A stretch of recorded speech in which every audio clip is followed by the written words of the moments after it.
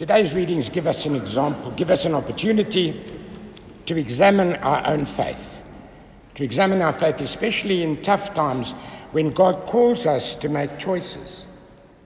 To make choices often between what draws us closer to Him or something that gives us comfort and relief. A choice that might just be a convenient way out. But we also see today that if we remain faithful to God, God will bless us. And that is the promise of the readings that we have today. In our first reading, God puts Abraham to the test. Now, I don't know about you, but when I read this passage about Abraham being told by God to sacrifice his own son, this is nothing short of a horror story for me. Just think about it for a moment. Here is an old couple who have struggled to have children and at an old age. Through faith, they are blessed with a son, and now Abraham, today, is ordered by God to offer his son Isaac as a human sacrifice. God was ordering him to kill his only son and burn him on the altar, just as lambs were offered for sacrifice. Now, what the scriptures don't tell us what went on in Abraham's mind.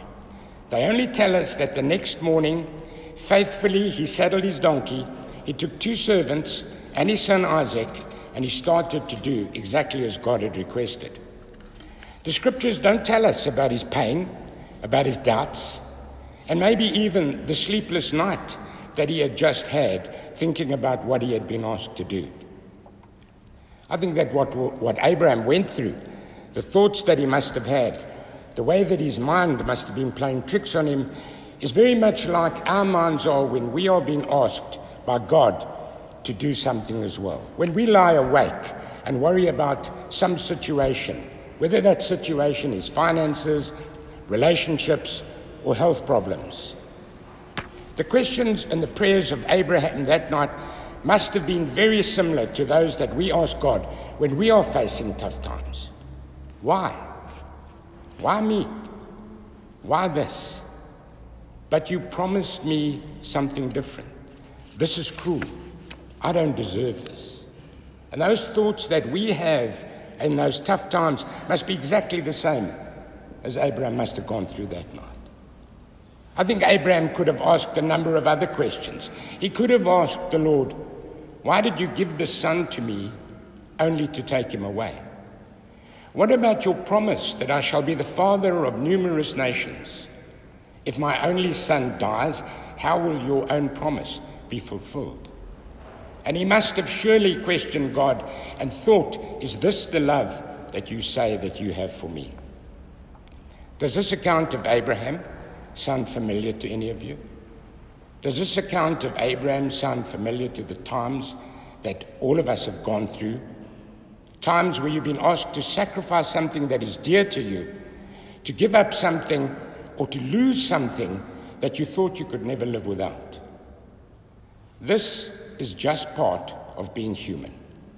But when we respond with a lack of faith in God, we respond with fear, we respond with doubt.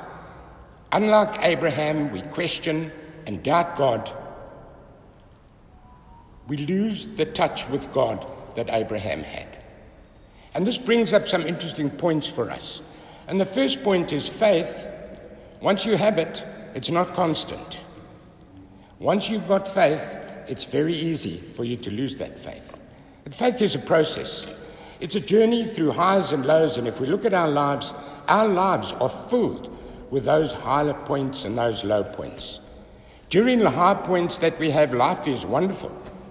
Everybody is great. Life is beautiful. We hug our friends. We forgive our enemies. And on such days, we wonder how we could ever go through life with difficulties. But on the low points, at the times when we have low points, nothing goes right. We feel oppressed. We feel marginalized, misjudged. We feel out of place and lost. And at such time, life seems unbelievably hard. But faith is like that too. It follows the rhythms of happiness and sadness of ecstasy, agony, light, and darkness. Now, St. Ignatius calls these two states consolation and desolation. He tells us that spiritual consolation is an experience of being so on fire with God's love, where we feel driven to praise and to love and to serve God and to help others as best we can. This state of consolation brings us a deep sense of gratitude for God's faithfulness, for his mercy, and for his compassion in our life. In consolation, when we're in consolation, we feel more alive and more connected with others. But in spiritual desolation, in contrast, St. Ignatius tells us that this is an experience where we feel heavy and dark, and we feel as if our souls are in turmoil.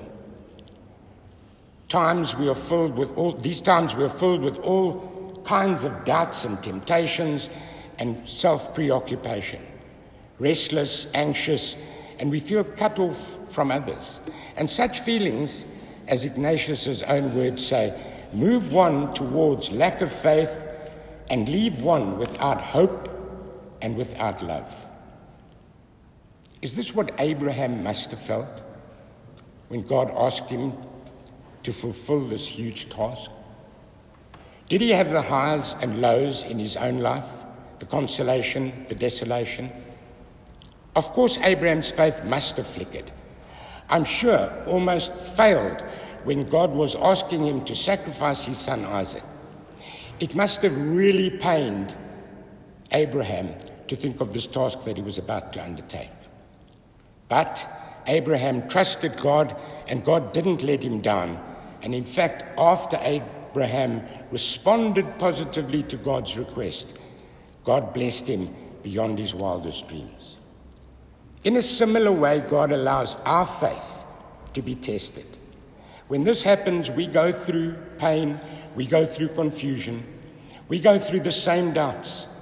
But if we trust God as Abraham trusted God, God will not let us down.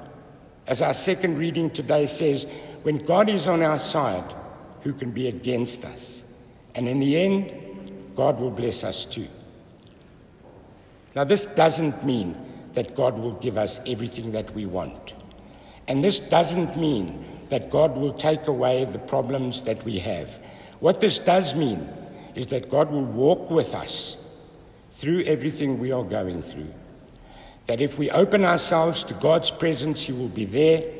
If we open ourselves to the guidance and the nudging of the Holy Spirit, God will help us to get through this. And he will be there to reward our faithfulness. The second point we must consider is, at the heart of all of this, how do we build our faith? How do we build our faith to have the faith that Abraham had to respond positively to God? How do we learn to hear his voice and to feel his presence? And I think the gospel today is the answer for that. It's an invitation for us to go up the mountain and to spend some time with Jesus. This is a good Ignatian example of what prayer is. It tells us that prayer is a response to Christ's invitation to come up the mountain. In other words, to leave behind our ordinary, everyday lives for a while and to place ourselves quietly in the presence of God and to experience his glory. It's an invitation for us to be alone with Christ and to be transformed by him.